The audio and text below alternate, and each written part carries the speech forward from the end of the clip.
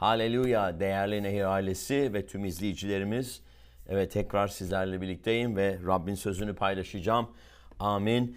Ve bu ay boyunca işlediğimiz konu gerçekten çok önemli konu ve benim özellikle yüreğime çok yakın bir konu.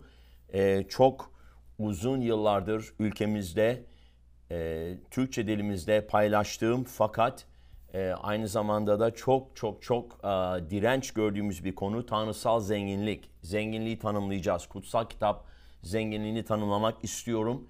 Çünkü kutsal ruhtaki sevinç, el koyup dua etme, kutsal ruhun ateşi, dillerle konuşma, şifa. Bunlar için tabii çok belki eleştiri alıyoruz. O dinci ruhlardan, kilisenin içine yerleşmiş olan yanlış ve dinsel öğretilerden dolayı, ama özellikle en büyük direnç gördüğümüz, en çok yanlış anlaşılan ve en çok belki eleştiri aldığımız konu ise refah, zenginlik, gönenç konusu. Kutsal kitap açık diyor ki Tanrı'nın bereketidir kişiyi zengin eden, Rab ona dert katmaz. Kutsal kitabın başından sonuna kadar Tanrı'nın bereketini, halkı için sağlayışından da öte olan, yeterinden fazla Tanrı olan El Shaddai'ın sağlayışını görüyoruz. Tabii ki şimdi zenginlik dediğimiz zaman biliyorum ki insanlar hemen yanlış anlıyorlar. Çünkü zenginliğin de aynı zamanda çok kötü dünyasal örneklerini gördükleri için hemen ona dokunmayalım. Ama tersi nedir? Yoksulluk mu? Tanrı yoksulluk tanrısı mı? Bizim yoksulluk, eksiklik içinde olmamızı mı istiyor? Hayır. Rab çobanımdır, eksiğim olmaz diyor. Değil mi? Mezmur 23 1. ayet. Rab çobanımızsa, değil mi? Eğer eksiğimiz olmayacaksa, Tanrı'nın bereketi ise kişiyi zengin eden, o zaman bunun dengesi nerede? Her zaman bir denge var. Dünyadaki açgözlülük, hırsızlık, iğrenç, kötü, tamamen dünyasal olan, hatta şeytani olan zenginliğin yanlış tanımlamasına bakarak ya da o insanların kötülüklerine bakarak da biz hemen bunu tamamen saf dışı bırakmayacağız. Tanrısal zenginliği anlamamız gerekiyor. Kutsal kitaba bakmamız gerekiyor. Çünkü kutsal kitapta Tanrı kendini Yahve Yire, yani ben Rabbim, sizin için sağlayan Rabbim olarak tanıtıyor. İkincisi de aynı zamanda kendini El Shaddai olarak tanıtıyor. Yeterinden fazla olan Tanrı olarak tanıtıyor. Yani kutsal kitaba baktığımız zaman bunun başından sonuna kadar hiçbir şekilde Tanrı'nın bizi yoksulluk içinde istediğini kanıtlayabilecek ayetler bulamazsınız. Bunu sadece dindarlıkta görürsünüz. Hatta o dinci ruhlar, ki bu bir ruhtur. Yoksulluk ruhu ve dinci ruhu birliktedir. Bunlar her zaman dediğim gibi cehennemin dibinden gelen ikiz ruhlardır. Nerede dincilik görürseniz orada yoksulluk öğretisini ve yoksulluk ruhunu görürsünüz. Ve bu ruh tarafından kullanılanların da kendilerini zengin edip başkalarını yoksulluk içinde tutup açgözlülükleriyle, hırsızlıklarıyla insanları ezdiklerini, kendilerini zenginleştirip ama insanlara hiçbir şey katmadığını görürsünüz. Ama bu Tanrı'nın isteği değil. Tanrı bizim niye bereketlenmemizi istiyor, niye zenginleşmemizi istiyor? İbrahim'e ne dedi? Seni bereketleyeceğim ve senin aracılığınla uluslar bereketlenecek. Yani Tanrı sadece bir kişi değil, insanları bereketlemek, ona hizmet eden herkesi bereketlemek istiyor. Ve bizi bereketleyecekse de başkalarına bereket olmamız için bizi kullanacağından dolayı bunu yapıyor. Ve kutsal kitapta çok güzel bir örnek var. Luka 12. bölümden okuyacağım. Temel olarak yüreğime gelen buydu ki normalde belki paylaştığım bir bölüm değildir bu konuya değindiğim zaman, ama özellikle kutsal ruhun yönlendirmesiyle buraya gideceğiz. Luka 12. bölüm. Ondan sonra birkaç ayete daha bakacağız ama özellikle Luka 12. bölüm 13. ayetle başlayalım. Diyor ki: Kalabalığın içinden biri İsa'ya, öğretmenim, kardeşime söyle de mirası benimle paylaşsın dedi. İşte dünyanın ruhu bu. Dünyadaki ruh bu. Anlıyor musunuz? Çünkü biliyoruz ki dünyayı sevenin babaya sevgisi yoktur. 1. Yuhanna böyle diyor, değil mi? Dünya nedir? Gözün tutkuları, benliğin tutkuları ve maddi yaşamın getirdiği o gurur, maddiyat, değil mi? Materyalizm. İşte o açgözlülük. Ben. Bakın öğretmenim, kardeşime söyle de mirası benimle paylaşsın dedi. İşte dünya hep miras peşinde, para peşinde, kendi çıkarı peşinde. Dünyadaki ruh bu, dünyadaki zihniyet bu. Anlıyor musunuz? Ve İsa ona şöyle dedi: Ey adam, kim beni üzerinizde yargıç ya da hakem yaptı? Sonra onlara dikkatli olun. Her türlü açgözlülükten sakının. Çünkü insanın yaşamı malının çokluğuna bağlı değildir. Evet, bizim yaşamımız malımızın çokluğuna bağlı değildir. Niye? Çünkü bizim yaşamımız ilk önce onun çekirdeğinde, onun kökünde ruhsal zenginlik var. Yani Tanrı ile olan ilişkimiz var, değil mi? Yeniden doğuşu aldığımız zaman, İsa Mesih'teki yeniden doğuşu aldığımız zaman, amin, kutsal ruhla dolduğumuz zaman, Tanrı'nın sözü içimize girdiği zaman ruhsal olarak tabii ki zenginleşmeye başlıyoruz. Çünkü ruhsal olarak ölü olan insan, günahkarken ruhsal olarak ölü olan insan İsa Mesih'teki sonsuz yaşamı alınca İsa ne dedi? Ben insanlar yaşama, bol yaşama sahip olsunlar diye geldim. Ama hırsız diyor iblis, ancak çalmak, öldürmek, yok etmek için gelir. Dünyadaki ruhun bütün çıkarı çalmak, almak, ver, bencillik, ben merkezcilik. İsa ne diyor? Dikkatli olun. Açgözlülükten sakının. İsa hiçbir zaman, amin, malınızın çokluğundan sakının demiyor. Amin, Tanrı'nın bereketinden sakının demiyor. Açgözlülükten sakının diyor. Yani açgözlülükteki amaç ne? Ben. Ve ben ne pahasına olursa olsun kendim için elde edeceğim ve başkalarını ezeceğim. Başkalarını düşünmeyeceğim. Çünkü ne diyor? İnsanın yaşamı malının çokluğuna bağlı değildir. Eğer yaşamını tamamen malının çokluğuna bağlıyorsan tabii ki o zaman açgözlüsün, bencilsin, Tanrı'ya hizmet etmiyorsun, insanlara bereket olmuyorsun ve Tanrı'nın bereketinde hak etmiyorsun. Ve insan, bakın, dünyaya baktığınız zaman insanlar belki malı çok olabilir ama bu Tanrı onları bereketlediği anlamına gelmiyor. Yolsuzluktan, hırsızlıktan, bencillikten, açgözlükten çok şey elde eden var ama unutmayalım ki bu dünyadaki yaşamımız aynen gözü açıp kapayana kadar kapanacak. Göz açıp kapayana kadar kısa sürecek ve kaybolup gidecek. Yani sonsuzlukla kıyasladığımız zaman bir hiç. O yüzden sonsuzluk amaçlı yaşamak. İşte yani tanrısal zenginlik, unutmayalım, sadece zenginlik demiyoruz. Önüne tanrısal koyduk. Tanrısal amaçlı zenginlik. Ve bunun merkezinde, çekirdeğinde Tanrı var, değil mi? Ne diyor? İlk önce Tanrı'nın doğruluğunun ve onun egemenliğinin ardından gidin ve dünyadaki bütün o insanların açgözlülük içinde peşinde koştuğu şeyler size verilecektir. Siz onların peşinde koşmayacaksınız. Siz Tanrı'nın peşinde koşacaksınız. Siz parayla bir ilişki değil, Tanrı ile bir ilişki içinde olacaksınız ki ve Tanrı'nın amaçları ve tanrısal amaçlar doğrultusunda, amin, zenginleşeceksiniz. Ve zenginliğiniz Tanrı'ya ve tanrısal amaçlara hizmet edecek ve tabii ki dünyaya ve başka insanlara hizmet edecek.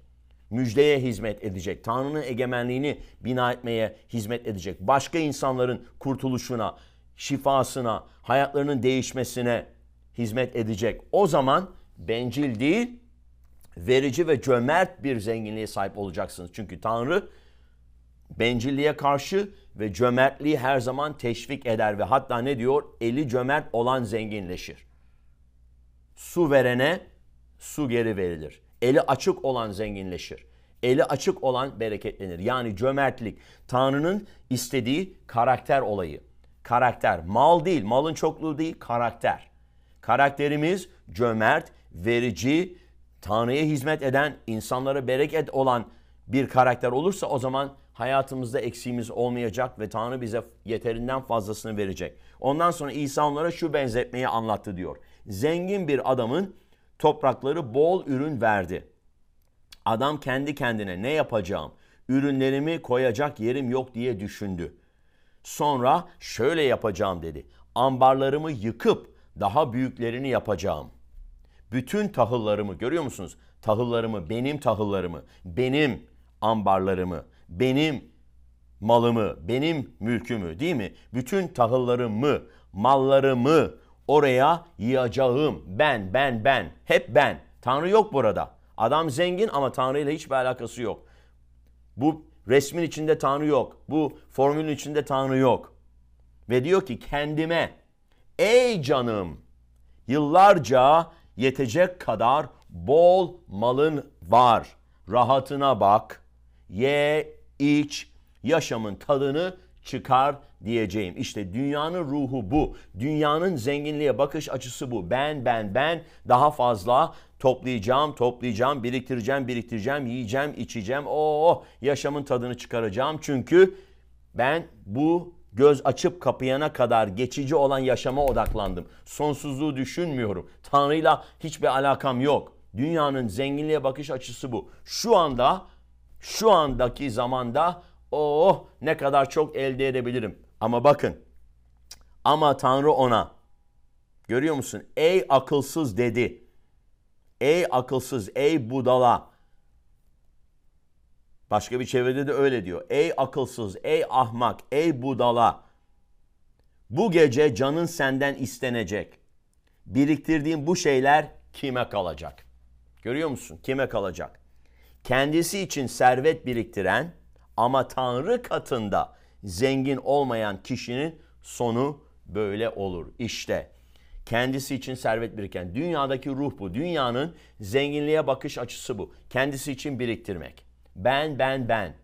Yığacağım, biriktireceğim, ambarlarımda toplayacağım. Başka kimseyi düşünmeyeceğim. Kendi rahatımı, kendi zevkimi, kendi benliğimi tatmin etmeye odaklanacağım. Ama kutsal kitap ne diyor? Benliğe eken benlikten yıkım biçer, ruha eken ruhtan yaşam biçer.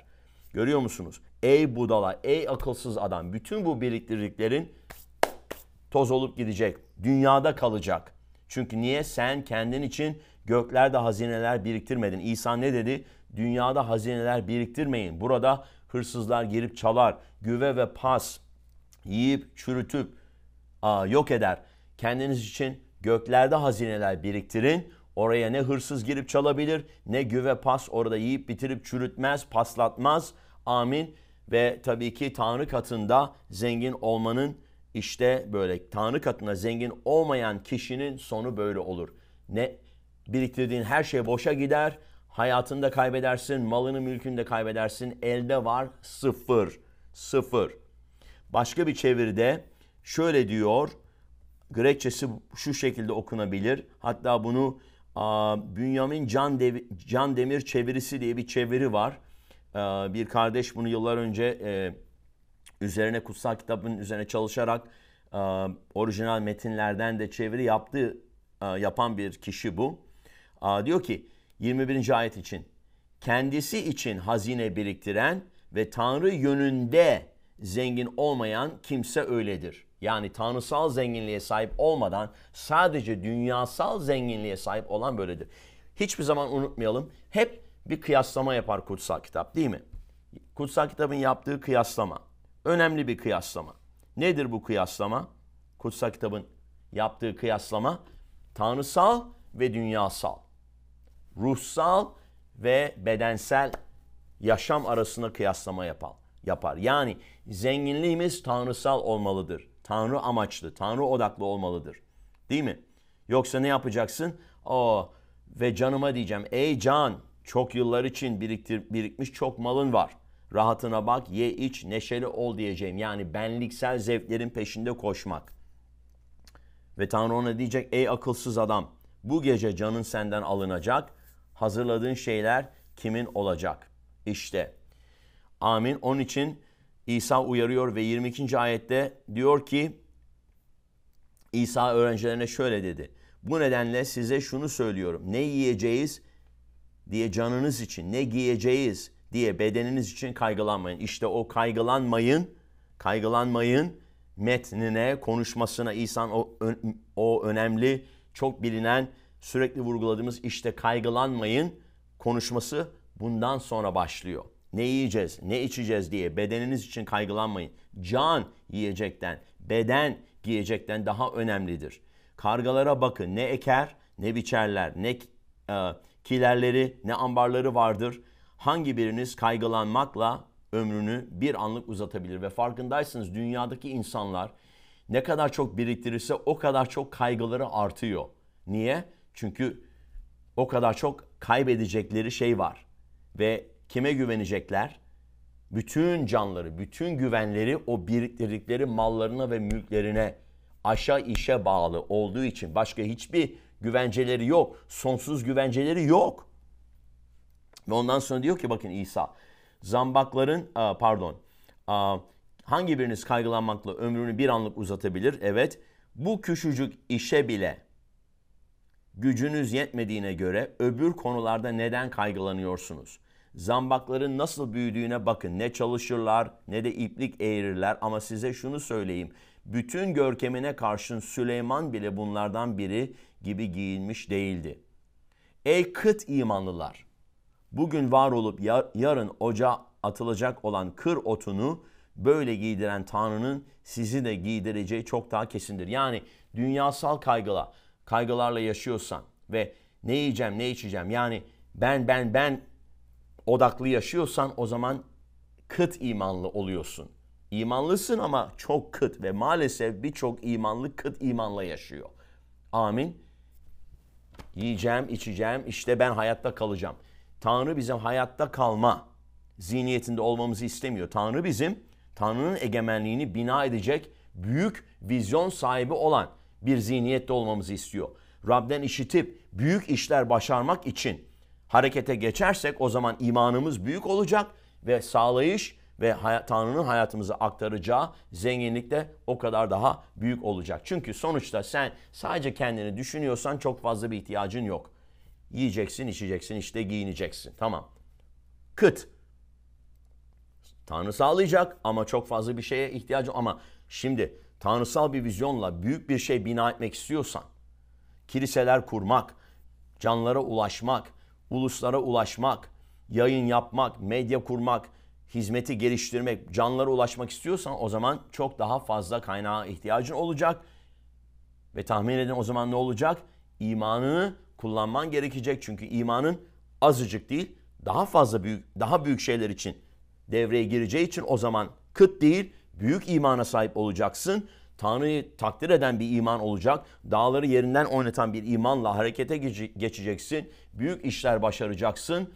Ve yine tahmin edin o zaman da Rab size büyük kaynaklar sağlayacak. Dünyanın peşinde koştuğu şeyleri size verecek. Siz Tanrı'nın peşinde koşarken, Tanrı'nın vizyonuyla koşarken o şeyler sizin arkanızdan gelecek. Koşarak size yetişecek. Siz onların peşinde koşmayacaksınız. Onlar sizin peşinizden koşacak. Ve onun için diyor işte bakın. Haleluya.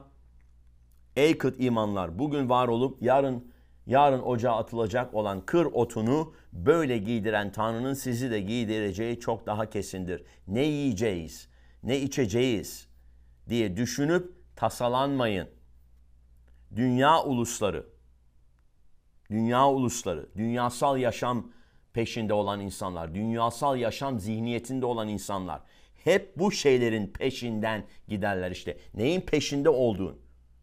Tanrısal zenginlikte ilk önce Tanrı var. Tanrı'nın peşindesin, zenginlik sana geliyor. Dünyasal zenginlikte tamamen malın mülkün peşindesin ve malın mülkün peşinden koştukça Tanrı'dan uzaklaşıyorsun. Amin.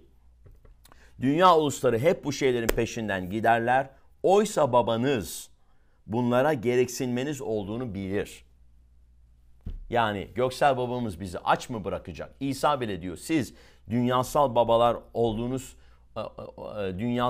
olarak çocuklarınıza iyi şeyler vermeyi biliyorsanız, göklerdeki olan babanız, mükemmel olan babanız da size çok daha iyi şeyler vermeyecek mi? Işıklar babası her türlü iyi ve harika armağan ondan gelir. Düşünün. Ve bakın ondan sonra ne diyor? İşte babanız biliyor. Bunlara gereksinmeniz olduğunu bilir babanız. Siz onun egemenliğinin ardından gidin. O zaman, hangi zaman? Tanrısal zenginliği ardından gittiğiniz zaman bunlar da size verilecektir. Niye? Çünkü bu gelen zenginlik sadece biriktirmek, ben, zevk, lüks bunun için değil. Tabii ki sen harika yaşam süreceksin. Rab ihtiyaçlarını fazlasıyla karşılayacak. Ama eline gelecek kaynaklarla da Tanrı için büyük işler yapacaksın ve o yaptığın işlerde sonsuzlukta devam edecek. Sonsuzlukta ödüllendirilecek. Sonsuzlukta bunların hepsinin bir ödülü olacak ve kalıcı olacaklar. Amin. Korkma ey küçük sürü. Çünkü babanız egemenliği size vermeyi uygun gördü.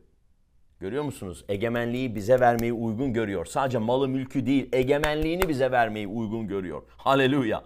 Mallarınızı satın, sadaka olarak verin. Kendinize eskimeyen keseler, göklerde tükenmeyen bir hazine edinin. Orada ne hırsız ona yaklaşır ne de güve onu yer. Hazineniz neredeyse yüreğinizde orada olacaktır. Yani hazinemiz neredeyse yüreğimizde orada olacak. Hazinemiz tanrısal işler, tanrısal vizyon, tanrısal amaçlar doğrultusunda mı? Amin. 1. Timoteos 6. Bölüme gidelim. İkinci paylaşacağım metin de buradan geliyor. Haleluya. Bakalım 3. ayetten okuyacağım. Diyor ki eğer biri farklı öğretiler yayar, doğru sözleri yani Rabbimiz İsa Mesih'in sözlerini ve Tanrı yoluna dayanan öğretiyi onaylamazsa kendini beğenmiş, bilgisiz bir kişidir. Böyle biri tartışmaları ve kelime kavgalarını hastalık derecesine sever. Böyle insanlar var, sürekli tartışıyorlar. Yanlış öğretilere sahipler, özellikle bu tanrısal zenginlik konusunda yanlış öğretilere sahip oldukları için de sürekli tartışıyorlar. Bu şeyler kıskançlığa, çekişmeye, iftiraya, kötü kuşkulara, düşünceleri yozlaşmış ve gerçeği yitirmiş kişilerin durmadan sürtüşmesine yol açar. Dünya böyle değil mi? Sürekli bir sürtüşme içinde, didişme içinde. Yarış içindeler. Onlar Tanrı yolunu kazanç yolu sanıyorlar. Amin. Kendi kazancı peşinde koşmak. Bu konuda da bir uyarı var. Tanrı yolunu kazanç yolu sanıyorlar. Oysa eldekiyle yetinerek Tanrı yolunda yürümek büyük kazançtır. Görüyor musunuz? Kendimiz için yetinmeliyiz. Yani Tanrı sağlıyorsa bizim için hamdolsun. Ama aynı zamanda yetinmenin ötesine geçmek için de şimdi bu ayeti okuduktan sonra işte bak kardeşim sadece yetinsek karnımız doysa yetmiyor mu? Ama İsa ne dedi? Bir çelişki mi var Tanrı sözünde? Hayır yok. Sadece karnının doyması, yiyeceğin, içeceğinle yetiniyorsan kıt imanın var. O zaman ne yapmamız gerekiyor? İmanımızı sadece kendimiz için değil, dünyaya, başkalarına ulaşmak, Tanrı'nın amaçlarında büyük vizyonlar, büyük girişimlerde bulunmak için kullanmamız gerekiyor. Amin. Bakın ne diyor sonra? Çünkü dünyaya ne bir şey getirdik, ne de ondan bir şey götürebiliriz. Yiyeceğimiz varsa bunlarla yetiniriz. Yani kendimize gelince giyeceğimiz Tanrı sağlayacak. Bu konuda yetinebiliriz. Sonra bakın bir uyarı var. Zengin olmak isteyenler ayartılıp tuzağa düşerler. İnsanı çöküşe ve yıkıma götüren birçok saçma ve zararlı arzulara kapılırlar. İşte yine bu. Bak görüyor musun? Zengin olmak isteyenler diyor, ayartılıp tuzağa düşerler. O zaman zengin olmak istememeliyiz. Yine Tanrı sözünde bir çelişki mi var? Hayır yok. Çünkü Tanrı'nın bereketidir kişiyi zengin eden diyor.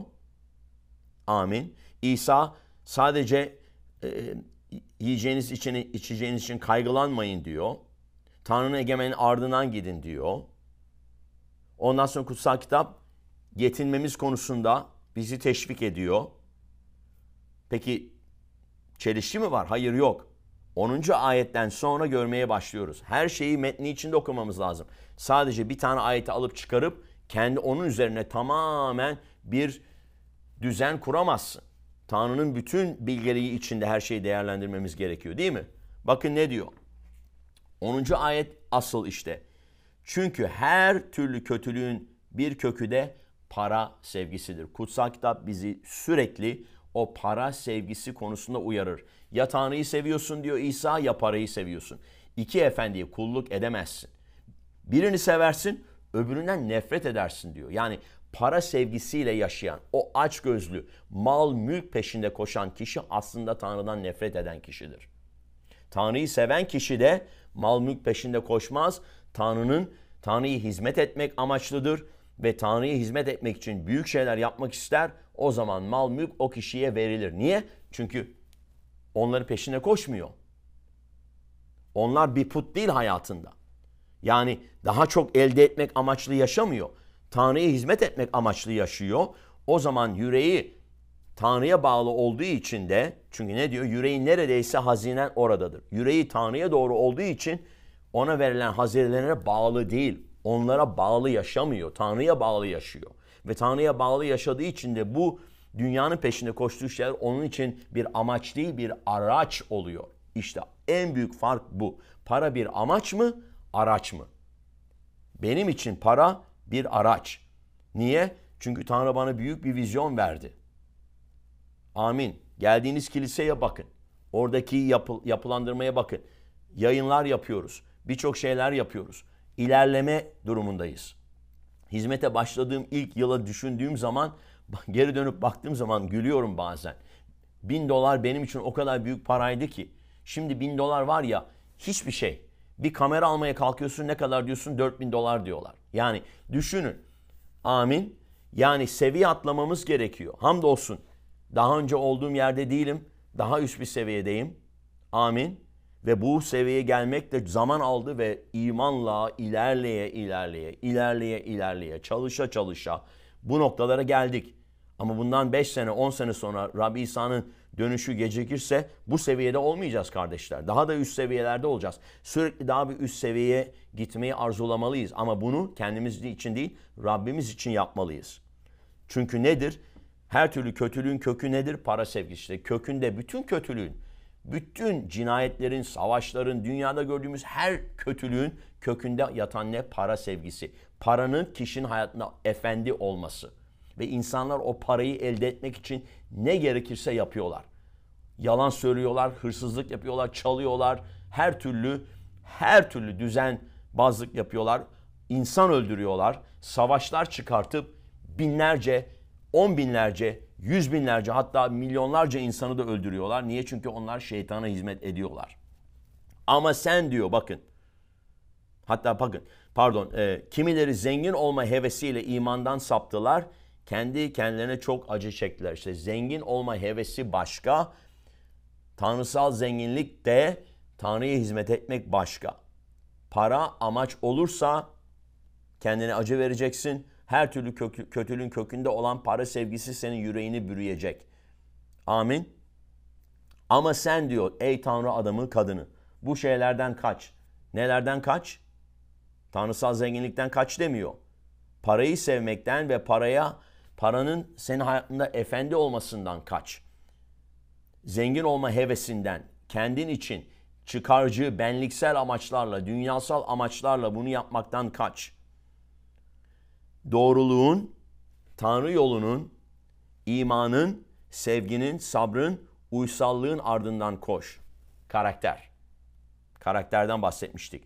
İman uğrunda yüce mücadeleyi sürdür. Sonsuz yaşama sımsıkı sarıl. Bunun için çağrıldın ve birçok tanık önünde yüce inancı açıkça benimsedin.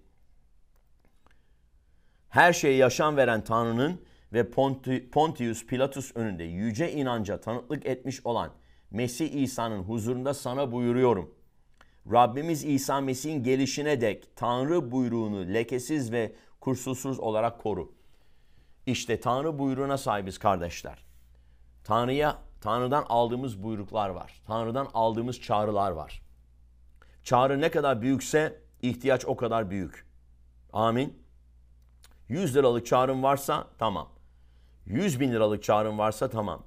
100 milyon liralık çağrın varsa o zaman yani zenginliğin de seviyeleri var kardeşler. Düşünüyorsun. Yani Türkiye'deki hizmetimiz gayet zengin bir hizmet. Ama başka hizmetlerle kıyasladığın zaman amin. Afrika'da bir kilise var. 1 kilometre eninde bir bina yaptılar. Niye? Çünkü toplantılara 1 milyon insan geliyor. Düşünebiliyor musunuz?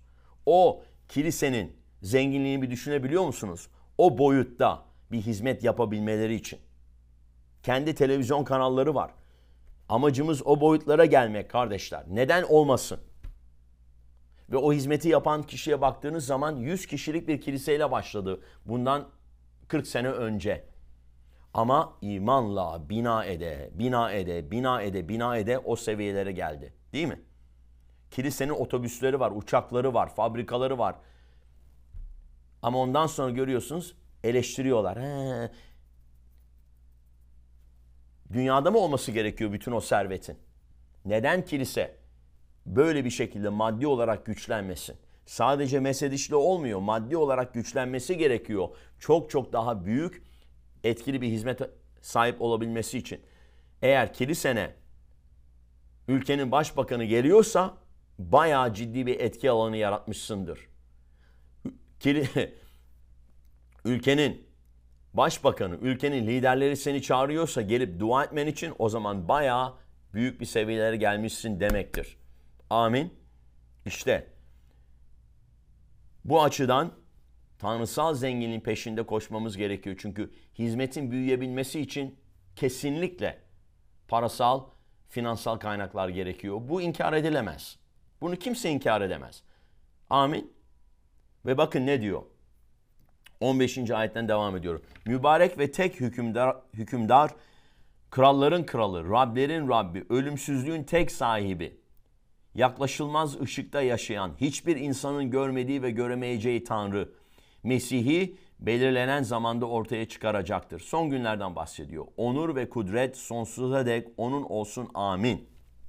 Bakın, devam edelim. 17. ayette ne diyor?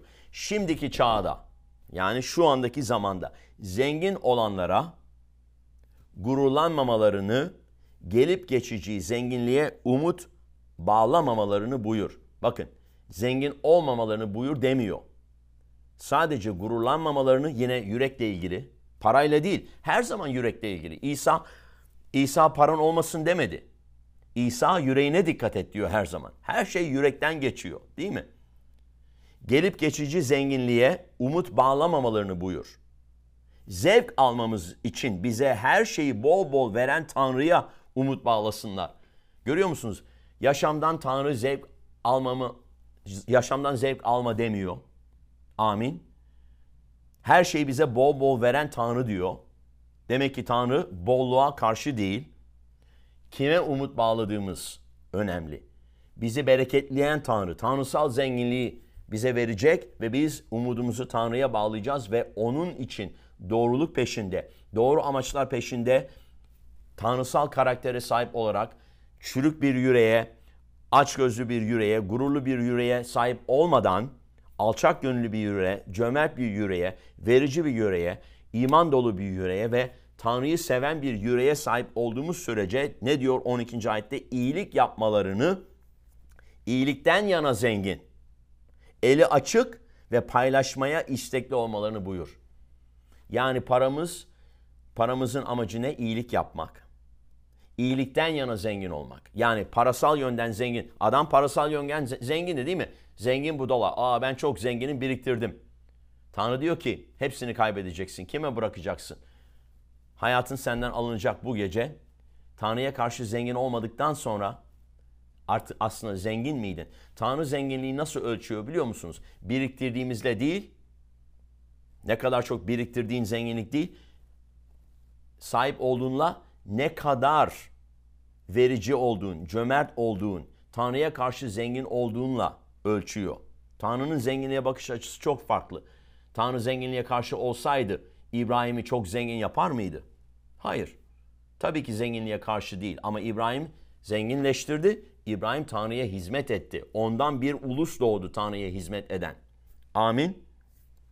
O zaman yine Tanrı malımızın, mülkümüzün, zenginliğimizin, servetimizin çoğalmasına karşı değil. Tanrı gururlanmamıza, gelip geçici zenginliği umut bağlamamıza, cimri olmamıza, bencil olmamıza karşı. Yine her şey parayla değil, yürekle ilgili. İyilik yapmalarını diyor.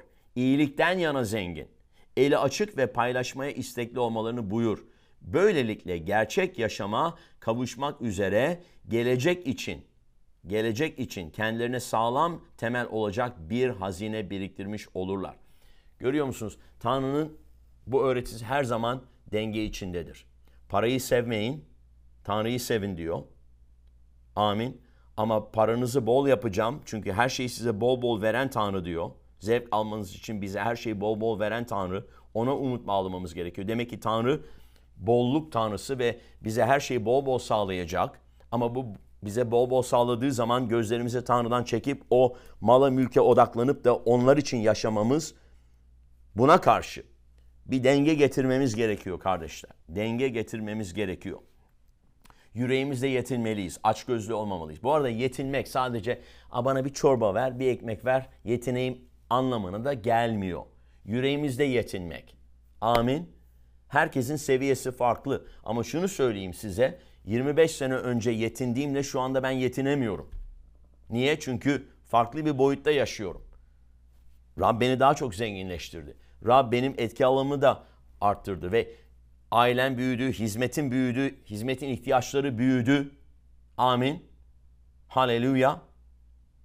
Bundan hizmete ilk başladığım zaman hizmetin bütçesi şu andaki bütçesiyle kıyasladığımız zaman şu andaki hizmetin bütçesi 25 sene önceki hizmetin bütçesinin 10 misli.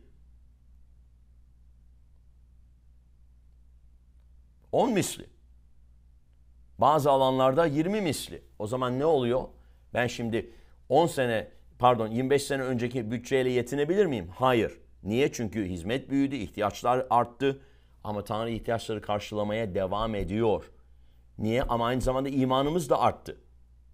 Hizmete ilk başladığım zamanlara düşünüyorum. Kilise ilk kurduğumuz zamanları düşünüyorum 25 sene öncesinde.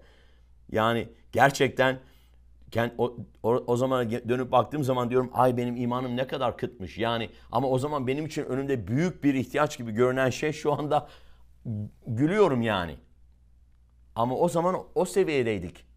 Ama seviyemiz artıyor, imanımız gelişiyor, Tanrı için yaptıklarımız artıyor.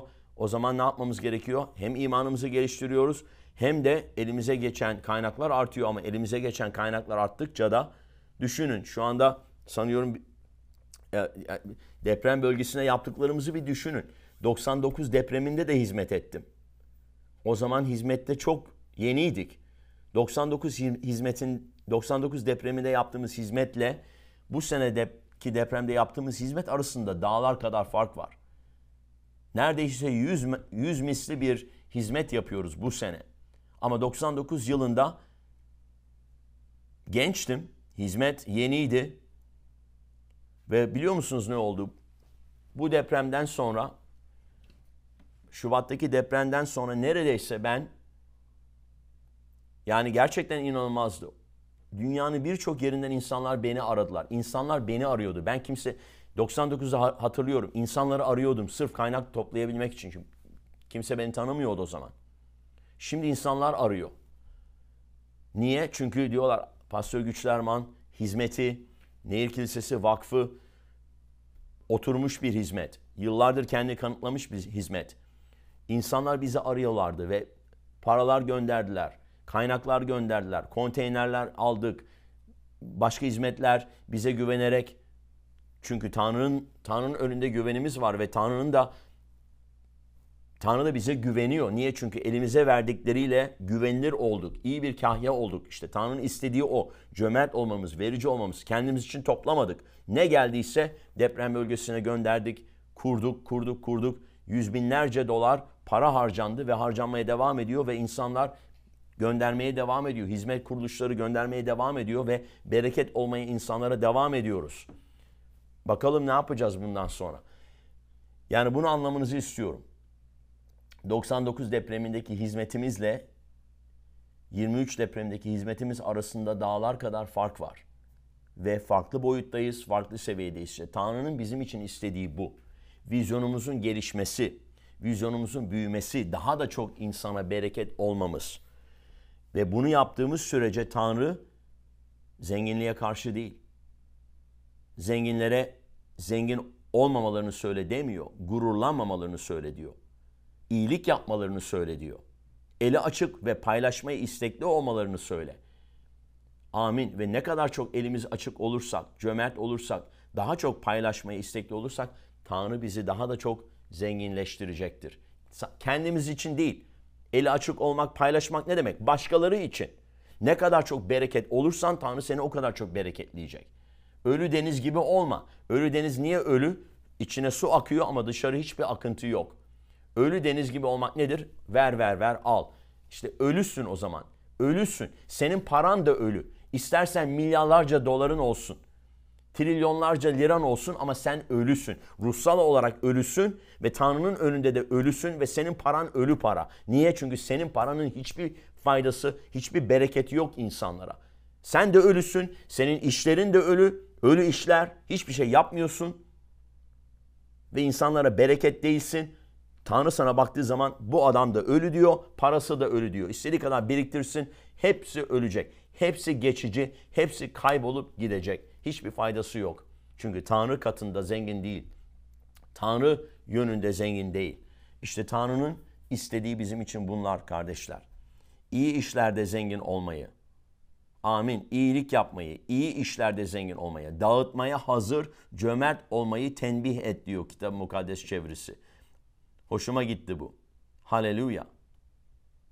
Şimdi hatta 17 diyor ki, şimdiki dünyada zengin olanlara yüksek fikirli olmamayı ve zenginliğin kararsızlığına değil, fakat zevk için bize her şeyi zengince ihsan eden Tanrı'ya ümit bağlamayı. Görüyor musun? Bize her şeyi zengince bağışlayan Tanrı. Tanrı demek ki biz Tanrı'ya karşı zengin olunca Tanrı da bize karşı zengin oluyor. Görüyor musunuz? İşte zenginleşmenin yolu bu. Tanrı'ya karşı zengin ol, Tanrı da sana karşı zengin olacak.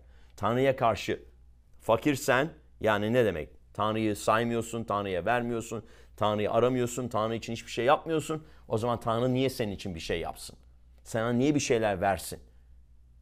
Sadece sen kendi zevklerinin, kendi benliğinin, kendi amaçlarının peşinde koşuyorsan o zaman tanrısal zenginliğe ihtiyacın yok.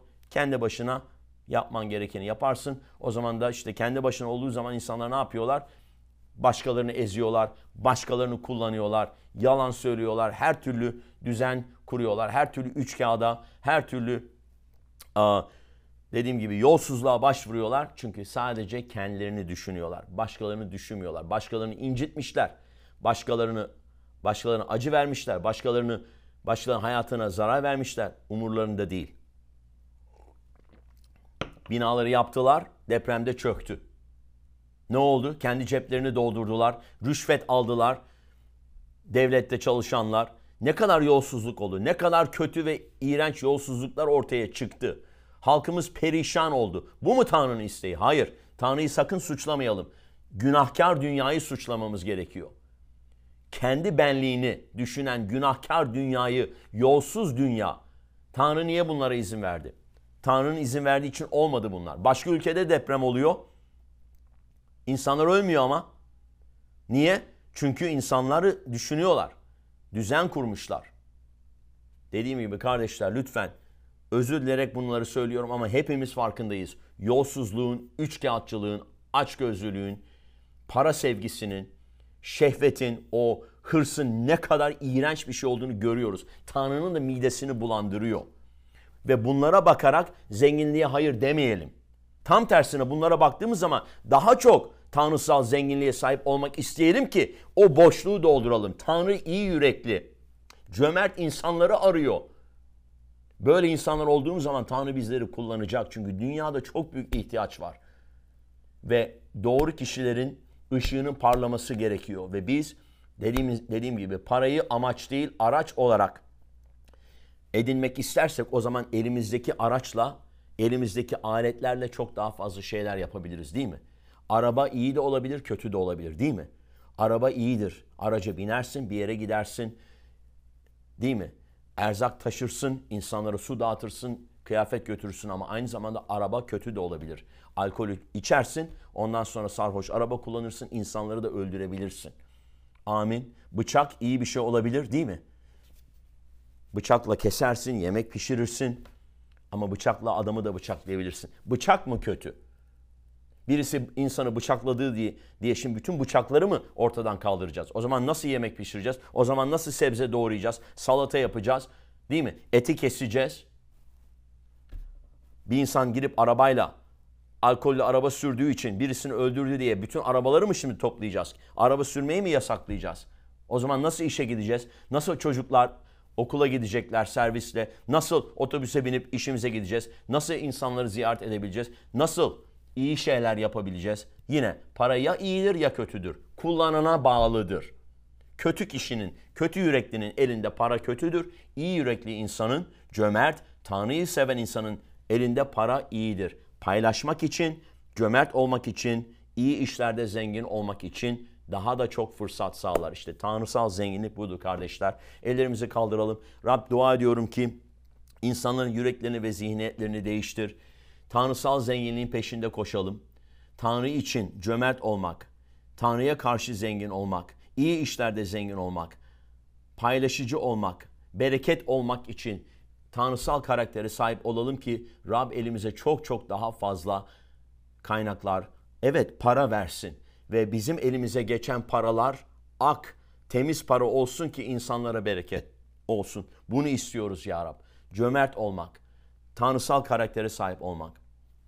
Duam şu ki beni izleyen ve beni dinleyen herkesin yüreğinde bunu yerleştir. Düşüncelerini değiştir ki Rab dünyasal gözlerle bakmasınlar artık, tanrısal gözlerle baksınlar. Onlara senin sözüne göre vahiy, anlayış ver diye dua ediyorum İsa Mesih'in adıyla. Amin, amin, amin. Umarım bereket olmuştur bu paylaştıklarım. Rab hepinizi bolca bereketlesin. Devam edeceğiz haftaya. Bu konuda devam edeceğiz. Rab hepinizi bereketlesin. Hoşça kalın.